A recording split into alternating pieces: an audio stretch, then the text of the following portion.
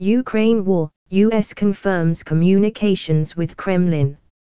U.S. National Security Advisor Jake Sullivan has confirmed communication channels between Washington and Moscow remain open despite the war in Ukraine.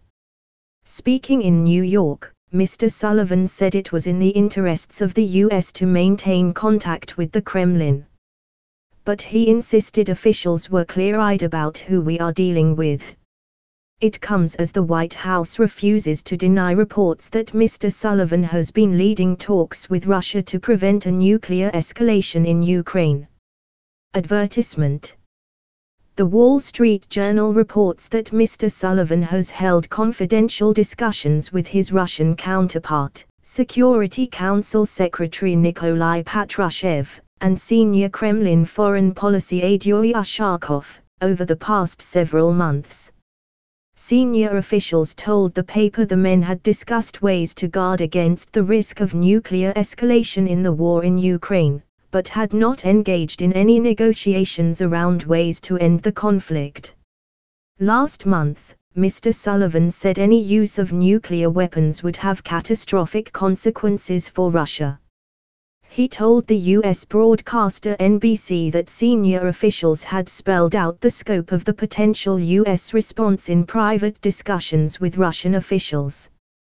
U.S. National Security Council spokeswoman Adrienne Watson refused to confirm the story, telling the paper that people claim a lot of things, while Kremlin spokesperson Dmitry Peskov accused Western newspapers of publishing numerous hoaxes.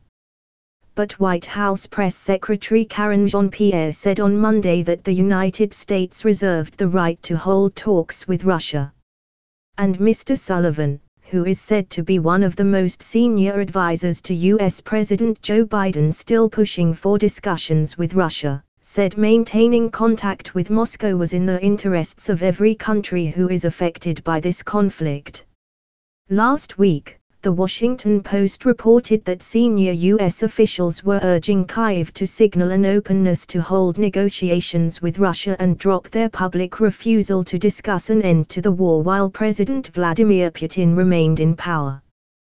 But Mr. Sullivan told a public event in New York that the Biden administration had an obligation to pursue accountability and pledged to work with international partners to hold the perpetrators of grave and grotesque war crimes in Ukraine responsible for what they have done.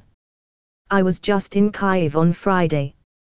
And I had the opportunity to meet with President Volodymyr Zelensky and my counterpart Andriy Yermak, with the military leadership, and also to get a briefing on just what level of death and devastation has been erupted by Putin's war on that country, Mr. Sullivan said.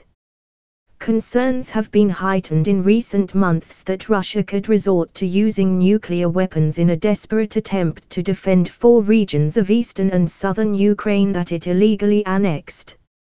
Meanwhile, Ukraine has invoked its wartime martial laws to take control of the assets of 5 strategically important companies. Some of the companies, which include 2 energy companies and firms that make engines, vehicles and transformers, are linked to oligarch Vyacheslav Bohuzlayev, who was arrested on suspicion of collaborating with Russia. President Zelensky said the move would help Ukraine's defense sector meet the needs of the military, which is currently engaged in counteroffensives in southern and eastern Ukraine. https://www.bbc.com/news/world Canada 63551133 Xter equals L 72% 5 partner% 5 bgnl.newsletters% 5d% 5 headline% 5d% 5 news% 5d% 5 bizdev% 5d% 5 bisapi% 5d and Xter equals S213 BBC% 20 news% 20 newsletter 2022 November 8 Top Plus News Plus Stories